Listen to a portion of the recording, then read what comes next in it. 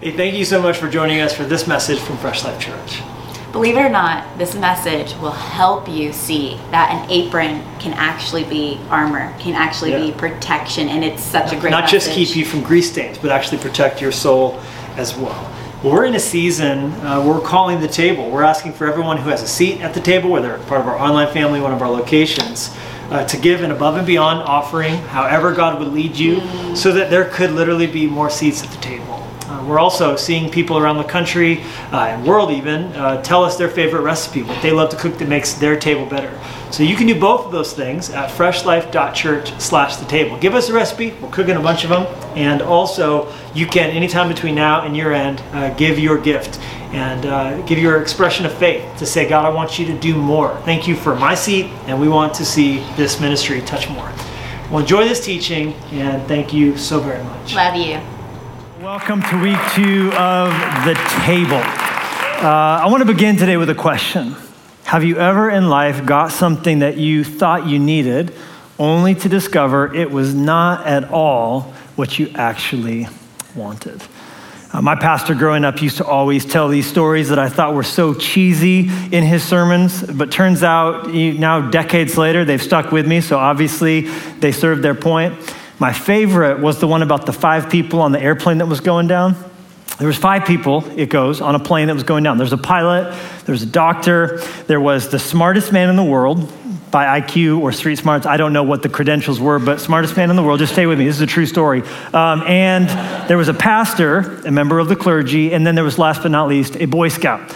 And the pilot, at some point in the flight, comes into the cabin and announces bad news. He says, really bad news. This plane is going down. And he says, even worse news, there are only 4 parachutes, and there are 5 of us. It was at that point that they realized he had one hand on the handle of the door and the other hand was already holding a parachute.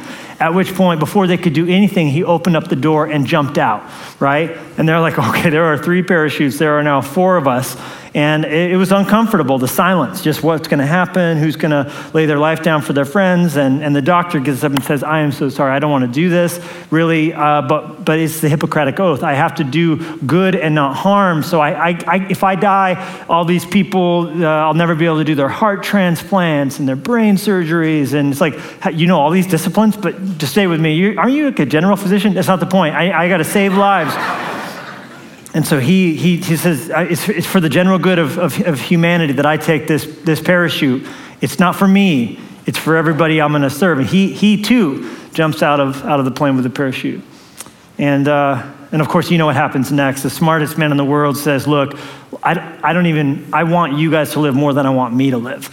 I'm not doing this for me, but this brain, just think of all the things this brain could do. I'm the smartest man in the world. I apologize, but he too, he goes out with a parachute. And at this point, it's just like, what in the world? The pastor, though, finally some decency. The pastor says to the Boy Scout, hey, listen, I'm old. I've lived my life. I've had many years serving God. Plus, look, I'm right with God. I know where I'm going to go. Son, I want you to, he's prepared to give this big speech. I want you to take this. But the Boy Scout says, hey, quit it, preacher. It's unnecessary. It's unnecessary. Pastor's so taken aback. Like he's just offered to die for this young child. And the Boy Scout says, we both can live today. The smartest man in the world just jumped out with my backpack.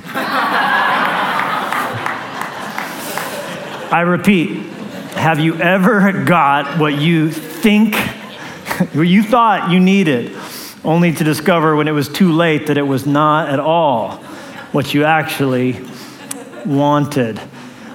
I want to preach to you from Luke 22 in this second of a series of messages, a season that's going to mark us this whole holiday season, this end of 2022, as we understand and seek to understand and feel and taste really would be a better way to put it, what God has in his mind and his taste buds that he wants in our taste buds, that's to mark and inform how we think about, how we speak about, how we live in the midst of his kingdom. The kingdom of God is like what? It's a feast. It's a table. And last week, we tried to do our best to paint a picture of what grace looks like. What is grace like? Grace is like having nothing, having no one, having no ability to better your situation, and to be called by a king and brought in to sit at his table, to be called his son, to be called his daughter. That's what grace is like. And my whole goal in that week was just to, if you didn't listen to it, it's on the archive, but just for us to understand and remember how we got here. How we got here. How did we become Christians? How did we become followers of Christ? How did we, headed to hell, enemies of God, end up with everything, with his name on us, with an identity, with a future, with a hope? Does anybody else just feel overwhelmed by the goodness of God? That was where I wanted us to begin, and where I hope by God's grace we will remain. But as we continue on, let's now talk about what pressure is there? What responsibility is there on us who have been on the receiving end of such kindness?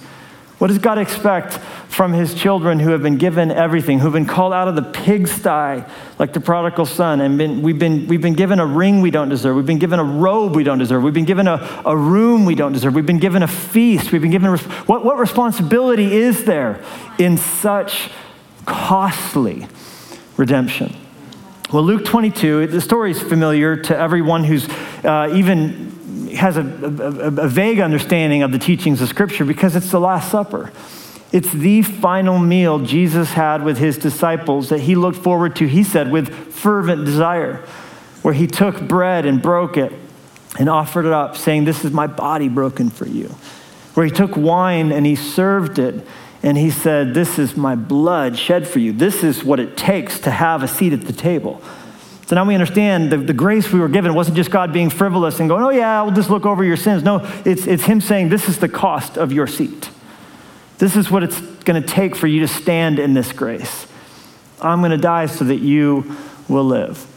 And in the midst of all of this sacrifice, in the midst of all of this redemption, in the midst of all of this pregnant meal that he wanted for us to this day to taste and to be reminded of, with all the thousands of taste receptors on your tongue, he wanted you to taste grace. He wants you to know what does grace taste like? It's that sour, sweet tang of the fruit of a vine, a grape that's been what? Crushed. Of bread that's been broken. Jesus said, unless a grain of wheat dies, it cannot bear fruit. But if it dies, it produces much grain. That we have this life only because of what he went through, what he endured for us. And in that moment, right, where you would think everyone would just say, "Thank you." Everyone who has a seat at the table, right, who would just say, "For the rest of my life, I'm yours," right? Anything you want, you got it, right? You've given me my life. You've given me everything. Just you name it. Just tell me what you want me to do, and that's what I'm going to do. And that's the exact opposite of what happened then and in my own heart. Verse 23, Luke 22, they began to question among themselves which of them it was who would do this thing. Oh yeah, he'd also said, "Oh, but BTW, one of you is going to betray me." Super unfortunate. Now verse 24, after they began defending themselves, they also got into a dispute about which of them should be considered the greatest. This would be hilarious if it wasn't so deeply convicting. And he said to them, and he says to us, Fresh Life, "The kings of the Gentiles exercise lordship over them, and those who exercise authority over them are called benefactors. But not so among you. On the contrary, he who is greatest among you, let him be as the younger, and he who governs as he who serves. For who is greater, he who sits at the table or he who serves? Is it not he who sits at the table? Yet I am among you as the one who serves. But you are those who have continued with me in my trials, and I bestow upon you a kingdom, just as my Father bestowed one upon me, that you may eat and drink at my table in my kingdom and sit on thrones judging the 12 tribes of Israel." And Father, I pray just for a spirit of great humility to fall on us. I pray for that beautiful sobriety that comes from seeing things as they really are and being woken up from the delusion of our own self-importance and the brokenness that comes as a result of believing that lie. Thank you, Jesus, for your love. Thank you for the cost of the table that we sit at. We love you and believe for you to do the impossible in this gathering, in this moment. For dead to rise, God, from their sins to life in Christ, but also, Lord, for us who are in a stupor, who are asleep at the wheel of our salvation, for you to wake us up, Jesus. And we ask this in your name. And agreed together and said, amen. Come on, who's thankful for God's word? I love it. I think when we think about the Lord's Supper, when we think about the scene that we've just read described, we almost invariably have the wrong mental model, and that is because it's probably most informed by the work of Leonardo da Vinci. So just as every year I get to dash all your Christmas dreams by telling you the wise men probably didn't show up the same night as the shepherds and all the other things that sort of like, wait a minute, that you're messing with my Hallmark card here, Pastor. So I have to do the same for the Last Supper because unfortunately they did not sit in chairs. They reclined, and in fact in the text that we've read, Luke 22 is the word reclined. Sitting at this table reclined here in this moment is how they sat. They always sat reclined on their left elbows because the left hand was considered unclean. And that is, of course, because they didn't have Germ-X and they didn't have a real easy way to wash their hands. And toilet paper had not been invented yet. And so I'll leave it to your imagination as to what the left hand was used for in that day. It involved lots of things you wouldn't want above the table, okay? So the left hand, even if you were left-handed, was never used to shake hands with because to offer your left hand was to offer a tool that had become unclean. And so the left hand was always kind of out of sight. You would always recline on your left shoulder, always recline on your left elbow. And your right hand you would eat with. So your feet were fanned away. And in this scene, you would have, of course, 12 plus Jesus, and they would be around this table reclining. They would be eating like this. They would be laughing like this. And you would, of course, be then leaning back on the breast of whoever was behind you. And we know that John and Jesus were in this way oriented. And so they weren't also, sorry, Leonardo, they were not all sitting on one side of the table, okay? They weren't posing for a photo. They were around this table, and it was furnished, and there was pillows. And we know from the story, there was bread on the table, and there was wine on the table. And that is because they were reenacting a feast. And the feast was the Feast of Passover. Passover was a meal that looked backwards, a meal to keep people from forgetting. And that, of course, was the deliverance from being slaves in Egypt. And so every year, the Jewish people were to have this taste and this feel and the see moment. It's special and it's beautiful. It involved the family and involved the children. You would have the father begin every single meal, Passover meal, by asking his crew, why is tonight different than any other night? And the youngest child, it would always be on the youngest to answer because all the older kids had been through this a bunch. So they had to restrain themselves from saying the answer so the cuteness of the young child could come out. Well, I don't know, Dad. Like whatever the kids say, right? All the funny things. Kids say the funniest things. This past week, my son Lennox told his mom, Jennifer, he said, Mom, I wish I had 100 hearts because that's how many hearts it would take to fill up all the love I have for you. I was like, noted. That is a great line. I'm going to have to step up my game. But then in 20 minutes, he got mad at her and told her, Mom, I'm going to take you to the dump. And so, the Lord gives and Lennox takes away, right? So my shine was returned because even in my darkest moments as a husband, I've never told her that. Thought it, never said it. So the child would basically be expected to rehash to the family. We were slaves under a cruel king. We were in bondage. It was hard labor. It was difficult. We were removed from the promised land that God had for us, and God brought us out. How did he do so? He did so through the shedding of the blood of a lamb. And that animal that did nothing died, and the blood was placed upon the home, and only the homes where there was blood upon it was their salvation from an angel that brought the fieriest of all the plagues, worse than frogs, worse than lice, worse than hail, the plague of the death of the firstborn. Only in the home was there protection if there was blood upon the home. There was safety in the table.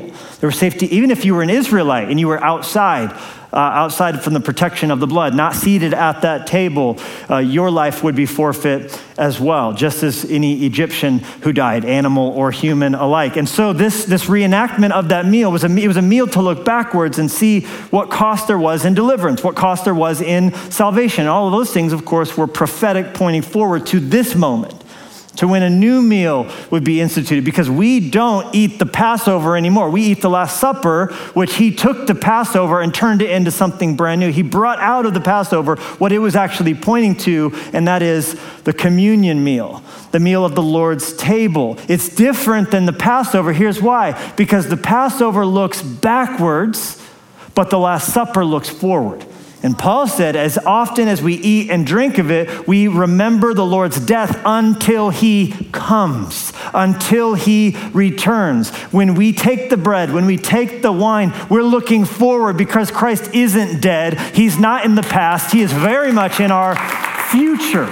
It's a meal of hope. It's a meal of expectation. He said, I will not drink again of the fruit of the vine until I do with you anew in my kingdom. So every time we eat it, we're anchoring ourselves. Yes, it's wonderful to remember that he died, but that's not the end of the story, because he rose again, and we have a living hope because we have a living Lord. So communion is not some somber meal to feel sad. It's a celebration of a victory and a triumph that is ours, and of a coming kingdom which was announced at a meal. It was announced at a table. All of the grandeur and hope and faith that we have for heaven and what it's going to look like, life in God's kingdom, it was announced at a table. And that's why he said, with fervent desire, I couldn't wait for this meal to come. I couldn't wait for this meal to come. And then, of course, as soon as he's done it, as soon as he's announced it, there's bickering. Because he chose to invite broken people to the party.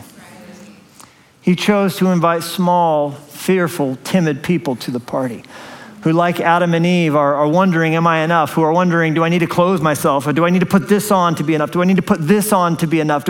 If I wear these fig clothes, now you have Peter and you have James and you have John all wondering, am I going to be the most important? Am I the greatest? Am I more important than him? And then notice the occasion for their fight about who's the greatest came as to them wondering about who was the worst.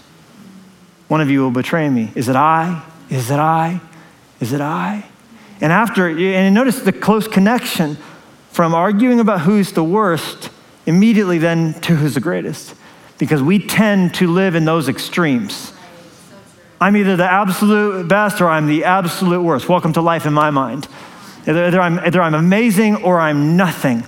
It's like in the book of Acts where you have the hero worship, the attempted hero worship of Paul and Barnabas.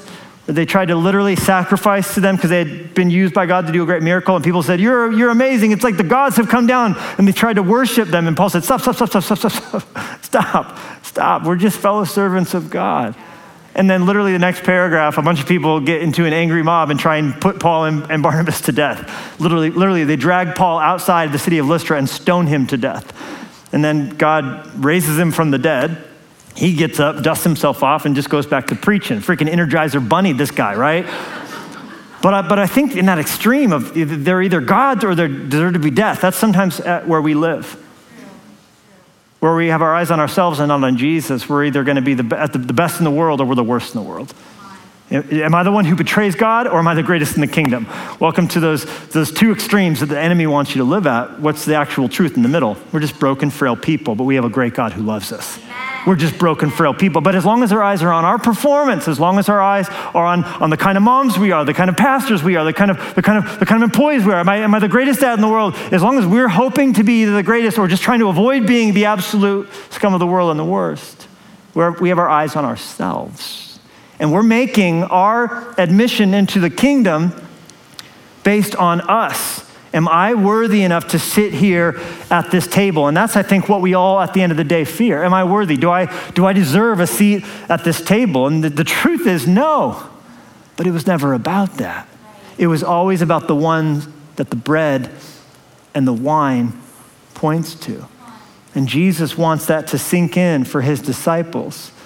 And Jesus wants that to sink in for me and for you too. And so came an object lesson, as Jesus is famous for. The Bible tells us that Jesus rose from the table and he took a simple towel. He took an apron and he tied it around his waist. He didn't announce that he was doing it. He just rose from the table and he took up a towel and he tied it around his waist. And then he went around the table one by one and washed his disciples' feet. Now, Luke doesn't record this. Luke records the sermon he gave on the back end of it. After having finished this, and of course, as everything with Peter, it was not easy. Even washing Peter's feet. He's like, never, Lord, you will never wash my feet. And Jesus said, bro, if you don't let me wash you, you'll have no part in me. And Peter said, well, don't just wash my feet. Give me a sponge bath head to toe. And Jesus said, even the Son of Man has limitations, all right? I'm not doing that, all right? He said, look, if your feet are clean, you're totally clean, all right? And so he wanted to wash the disciples' feet. And this, by the way, this washing of the feet took place before Judas left. It always hits me hard to think of Jesus sitting and washing Judas's feet, looking him in the eyes, perhaps one last chance, perhaps one last opportunity. And with a look of love and the look of kindness, he even washed the feet of his enemy. So he finishes washing the feet, and as the argument breaks out, he uses that as an opportunity, an object lesson, an opportunity for him to discuss what true greatness in his kingdom looks like, as he says, who's more important, the one who sits at the table, the one who serves at the table? And of course, human wisdom would say, well, obviously it's the one who sits at the table. It's not the waiter, it's not the busboy, it's not the hostess, it's the person who's the VIP actually at the table. And he says, but that's using carnal understanding. That's using human wisdom. I've introduced an upside down kingdom where the way to have your life is to lose it. The way up is down. The way to life is death. In my kingdom, it shall not be like it is in this world. He said in the Roman Empire, there's this thing called benefactors. Benefactors, I looked it up. In fact, is the first and only time this word is ever used in the entire Bible. It's a word that means doers of good. I mean, that's like, who can't get behind that? Doers of good. But apparently in the Roman Empire, someone who was a doer of good was giving a favor the way Don Corleone gives a favor. It means I'm giving you a favor. I will do this kindness for you, but there shall come a day when you shall receive a call. And when you receive my call, you're going to find out the strings that were attached to my gift. You're going to find out I only did that for you because I expected some quid pro quo. I expected something in return. There's going to come a day when this doing of good I did for you, you're going to wish it had never been done, because what I'm going to ask for you is going to be something you're not going to want to give up. Jesus said that's the culture that you have been raised in. That's your understanding of doing good. You have to take, you have to get, you have to have yourself in your mind. He said, but that's not how it works at my table. At my table, I want you to understand that you putting yourself up and puffing yourself up and putting yourself first, that actually puts you in a place of great danger. But in fact, I want you to understand the power of humility. And I'm going to give you the title of my message. I want you to understand Jesus is saying that when you're in my kingdom, you can say this out loud. You can say it, believing it. It's true from the bottom of your soul. My apron is my armor. My apron is my armor. Jesus, preparing to go to the greatest battle of his life and understanding and aware that he was sending his disciples on to the great battles of their lives, wanted them and you and me to understand when we're a part of life at his table, we are weak if we're putting ourselves first. We are weak if we're walking in pride. But to the degree that we foster the humility of service, we are protected from any weapon that hell can throw at us. My apron is my armor, the protection. I want to talk to you today about the protection of humility. And this story, of course, is very, masculine. It has that kind of tone to it. You have Peter and James and John, kind of this who's the greatest? Like, who's the greatest? Like, Jesus, just clear it up for us here. What's the pecking order in the apostolic, lineup here? Like, who's on the starting team? Like, that's amazing. You're going to introduce a kingdom in your blood. That's fantastic. You're going to the cross in just hours, Jesus. But just settle a bet, Jesus. Settle a bet. And I was thinking that for some personality types, that is like noxious. And I was thinking about how I would preach to some today who would just be like, this doesn't convict me, and I'm actually trying to convict all of us, so I want to be an equal opportunity convictor. And I knew that there would be some today, male and female, who just say, that doesn't relate to me. In fact, that's appalling to me. And so I was thinking about how similar this is to another story that Luke includes in his gospel. It's a story that you have to just flip a few pages back to Luke chapter 10. In Luke chapter 10, there's another table setting, and in this table setting, there's a very similar dynamic taking place. We're told that Martha, a woman of means, opened up her home for Jesus to be welcomed at for a meal. And verse 39 says, she had a sister called Mary, who also sat at Jesus' feet and heard his word. But Martha was distracted with much serving, and she approached him and said, Lord, do you not care that my sister has left me to serve alone? Therefore, tell her to help me. Of course, at this point, we're like, I can't argue. Martha's got a great point. That is so lazy of Mary. I mean, there's a lot to be done. Like, she needs to get her lazy butt out of the living room and do some work. Martha can't be expected to shoulder all of this burden alone. And just when we're about to begin Martha scolding Mary, Jesus takes Mary's side. It's unbelievable. Jesus answered and said to her, Martha, Martha, you are worried and troubled about many things, but one thing is needed.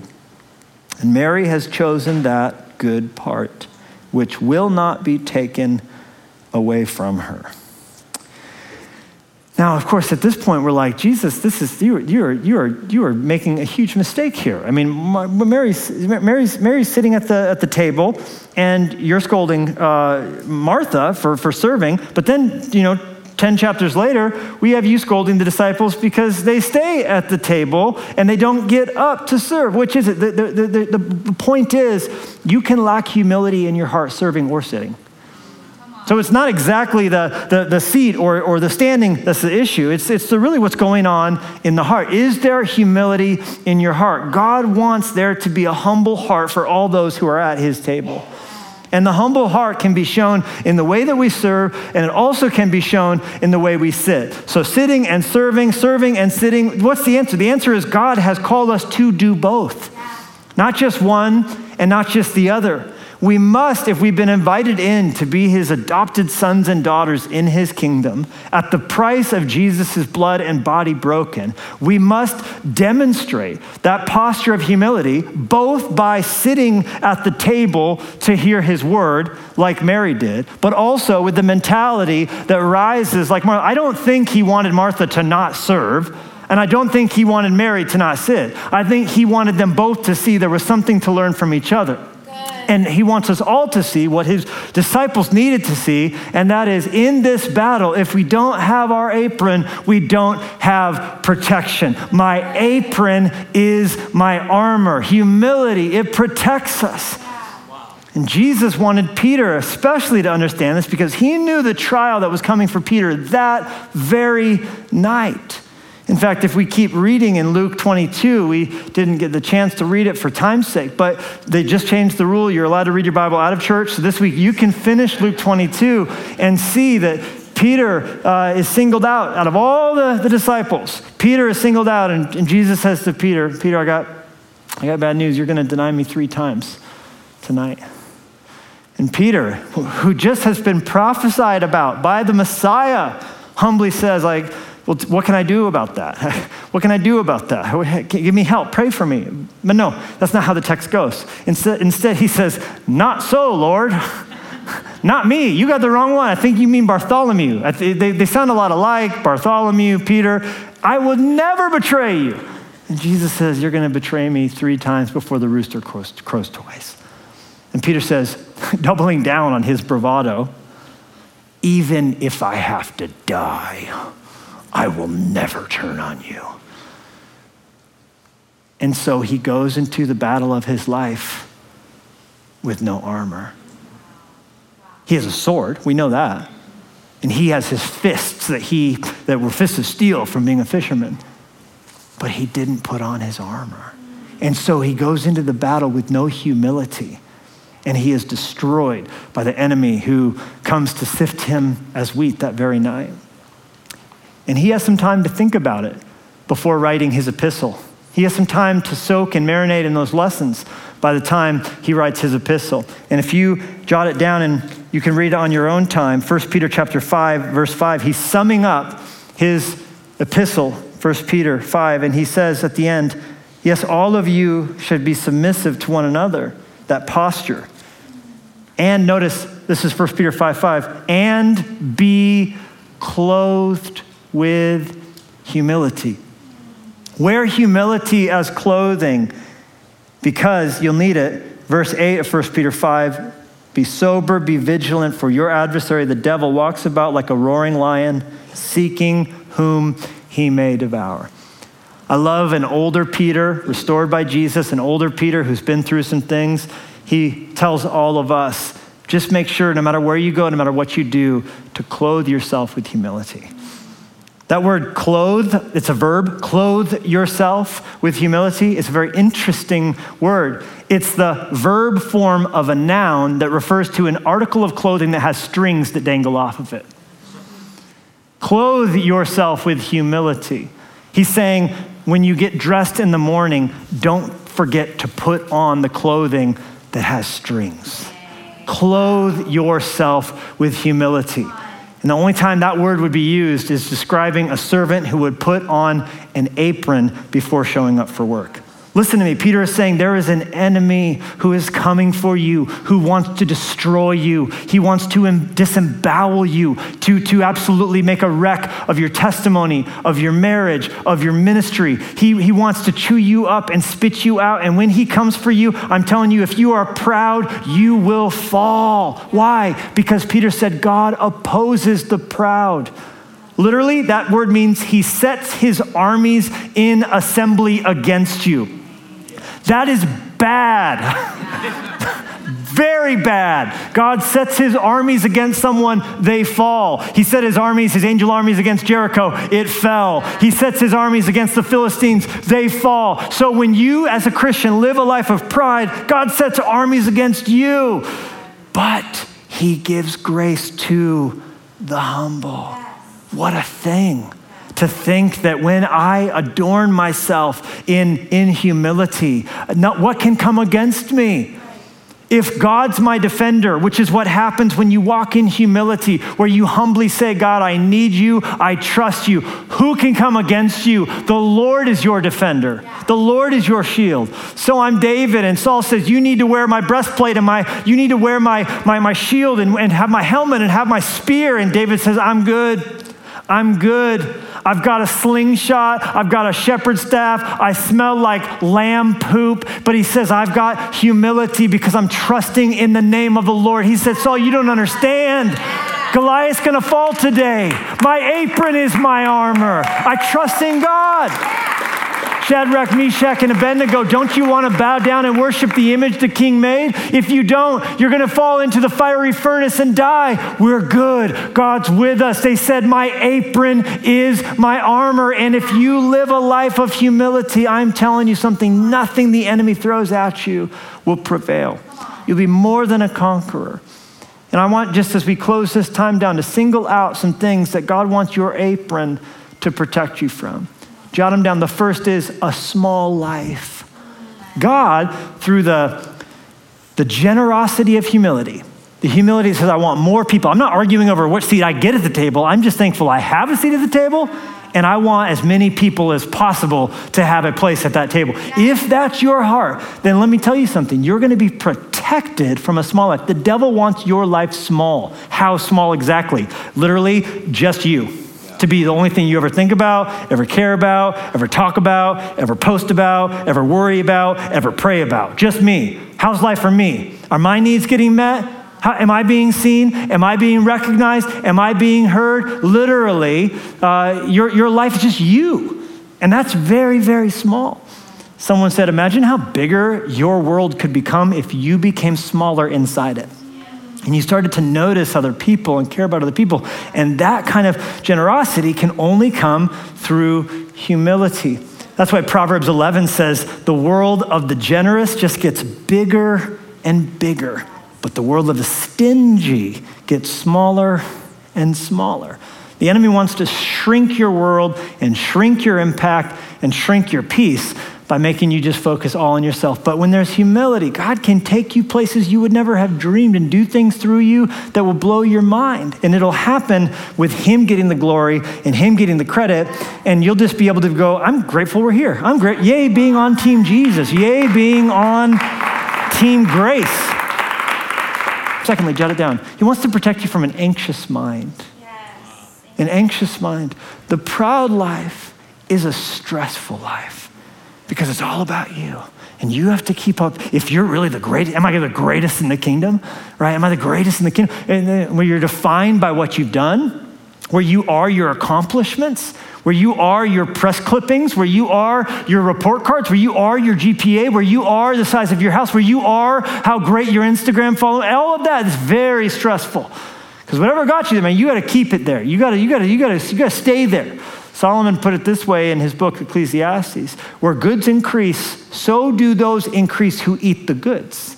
Biggie put it this way, more money, more problems, right?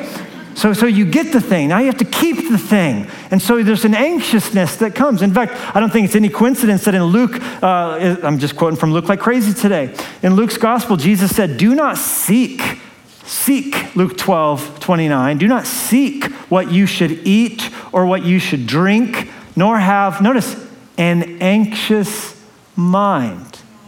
Do not seek what you eat, what you drink, and do not have an anxious mind. Why would he put these things together? And so those of you who are just going to hell now, who are already planning where you're going to have lunch today, do not seek what you eat, well, hold on a second. The word seek is the key. Do you see it? Seek. Where have I heard that word before? Oh, that's right, Matthew 6:33. Seek ye first the what? Kingdom of God and his righteousness and all these other things, the things that the people of this world clamor for and chase after and are defined by, they'll be added unto you. Seek is a word in the Greek that actually means to hunt for, to search for, and there's implied within it significance that comes from hopefully obtaining it. Jesus says, don't seek after that next meal or that experience, that bucket list kind of life where you're hoping to be defined by what you think is at the end of that rainbow. Your career rainbow, your recreation rainbow, right? Whatever you think, if I can just get that, I'll be enough. It'll fill up that hole inside of me, that deficiency that I've always felt my whole life. Don't seek to do that in carnal things. He says that's just going to lead to what? An anxious mind. I find it interesting that Martha, who was worried that everything was perfect for Jesus in her home, everything had to look just right, everything had to feel, it needs to feel like Martha Stewart and Joanna Gaines had a baby. That's what I want it to look like, this party. Forgive me for the metaphor. That's my house. But notice that her obsessing over such things led to her, Jesus said, being troubled. Where you're defined by how clean your home is, how well behaved your kids are, where now you may not say, I want to be the greatest of the disciples, but you're hoping that you have the greatest home, or you have the greatest this, you have the greatest that. That just leads to being troubled. Jesus is trying to protect you from the futility of being satisfied by something that cannot help but fill the hole you're trying to shove it into. That just leads to an anxious mind. He's trying to protect you with your armor of apron from relational discord too. Relational discord. Notice the disciples are all now fighting. Is it you? It's probably you. You're the worst. I'm the best. You're the worst. You're the worst. I'm the best. They're pointing fingers across the table. But that's the exact opposite spirit of what Jesus was trying to communicate through this meal, which was what? A new family. Something that's even deeper than blood.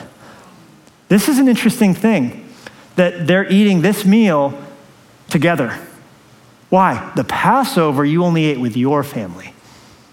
The Passover was eaten only with your family, your biological family. This is a smattering, a random group of people. They had nothing in common. Zealots, fishermen, right? A tax collector thrown in for good measure, and Jesus is a carpenter. They have nothing in common. He's saying that's the church. That's the church. The old way of thinking is just my family, just my biological family. Us four, shut the door, no more. He's saying, I'm introducing a brand new paradigm where I'm going to set the solitary into family. And there's going to be unstoppable unity from the poor and the rich and this person politically, this way of thinking. I'm going to bring them all together. And they have very little in common in some ways, but everything in common in the way that actually counts. And where there's that kind of, we're in one accord, even though we don't look the same, we don't even like the same sorts of things, but we say we are one because one Jesus brought us into one body through one Holy Spirit, one Lord, one Savior, one faith, one baptism, one heaven forever. I'm telling you, where we have that kind of humility, there's unstoppable unity. So the enemy's trying to attack that through a relational discord which divides. And if he can divide us, he will always conquer us. So humility, an apron of humility, will protect us from that. Number 4, unfulfilled potential. Unfulfilled potential. I do not believe that Jesus was offended by their desire to be the greatest. I think Jesus was trying to redirect how they would get there. He knew what they were trying to do to get the thing they deep down wanted was not what they needed to get there. Let me explain. Jesus put it within all of us to seek after greatness. That doesn't offend God at all. But he knew what you and I need to know, and that is to get to greatness by being greater than each other is putting a backpack on and jumping out of an airplane instead of a parachute. You can't get to your greatness by pulling other people down and benchmarking yourself by other people. The way you get to greatness is tying one of these around your waist and helping your brother and helping your sister and helping your friend. You get to your greatness when you help me get to mine. I get to my God-given greatness when I serve you and help unlock greatness inside of you. So by trying to rank ourselves by ourselves, we keep ourselves from our God-given greatness, and we fall short of the potential for all of us. And the actual potential for all of us is to become like Jesus, who put an apron on, though he was the greatest that ever existed. The GOAT, that's Jesus, baby. And he served them, helping them get to their God-given greatness, and he knows the key to ours is doing the same. Fifthly, jot it down, missed opportunity. Missed opportunity. Our apron, if we put it on, will protect us from the missed opportunities all around us.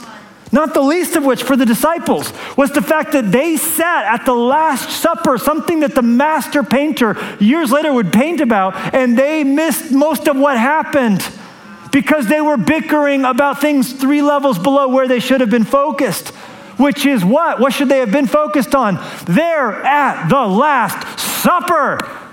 The new kingdom of Jesus just got introduced to the world. And they can't see past themselves to realize they're in a painting. But such is the story of me. How many times have I sat there with Jesus, present with Jesus, missing everything that was going on? Focused on what I'm doing with my Martha mind, missing the chance to sit at the feet of my Savior like Mary knew. I'm not missing this message. Tim Keller pointed out that it's interesting that none of the Gospels that tell the story of the Last Supper include any story of a lamb being served. And the Passover always had a lamb. And we know they didn't just forget. They got what Jesus told them to get, but there was no lamb at this table, on this table. Why? There was a lamb at the table. It was putting blood above all of our homes. Let's not miss the presence of the King at our table because we're worried about where we get to sit and how we get to serve. And then lastly, and we'll close with this and pray that God will touch our hearts deeply as we prepare to come to the table. This apron of humility will keep us from future heartache. Future heartache. This is why I think it's so interesting. As soon as he finishes correcting and adjusting their attitudes, he immediately points their expectation to heaven, the future coming kingdom. You guys are going to sit at my kingdom and rule and reign forever. Just keep that in your heart. Keep that in your mind. Future heartache. What heartache is there? I think heartache that comes 10 seconds after we die. And we look back on our lives and go, oh, can I please get a crack at that again? And the answer is no. Eric Clapton once sang, will there be tears in heaven?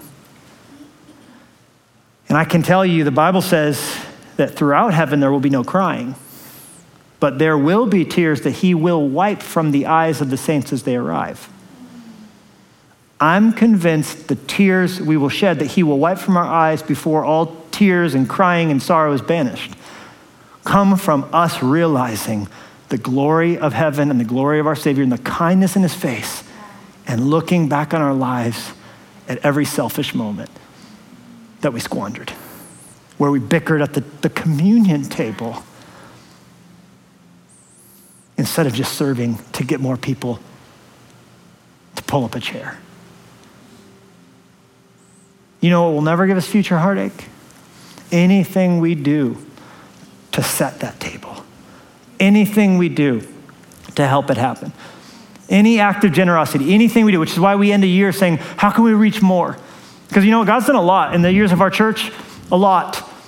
25,609 salvations, a lot. 25,609 salvations, a lot. Which is, praise God, right? A number so big you can't even get your head around. 25,600, that's the number as of this morning. And it's always happening. Someone watches a random YouTube sermon from 4 years ago and just says, I just got saved. That's the ones we know about. But to get your head around that number, like I was like, what can do that? And no NBA stadium will work.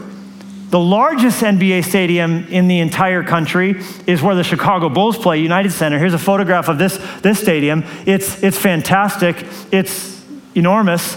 That's, though, short. That's only 20,917. And we're talking about that plus another 5,000 people plus. You see what I'm saying? So we're like, praise God, looking back on the years of our church, praise God for salvation. Praise God. Think about that stadium full to the brim with people from all across the world who have made decisions for Christ throughout the years of this ministry. That's fantastic. But what about just one more? What about just one more person who doesn't have hope? One more person who doesn't know Christ? One more person who needs to be at that feast, who needs to be at the table?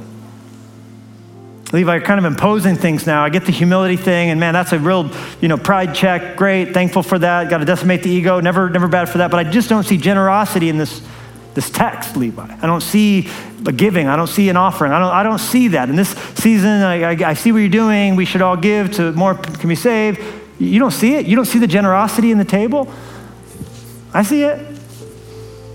I see it at every seat. I see it at every level. I'm not just talking about the blood and the body broken. That's generosity. I'm talking about the table. Oh, you probably know Jesus and the disciples didn't own a big real estate portfolio in the city of Jerusalem. And yet, how are they eating this meal?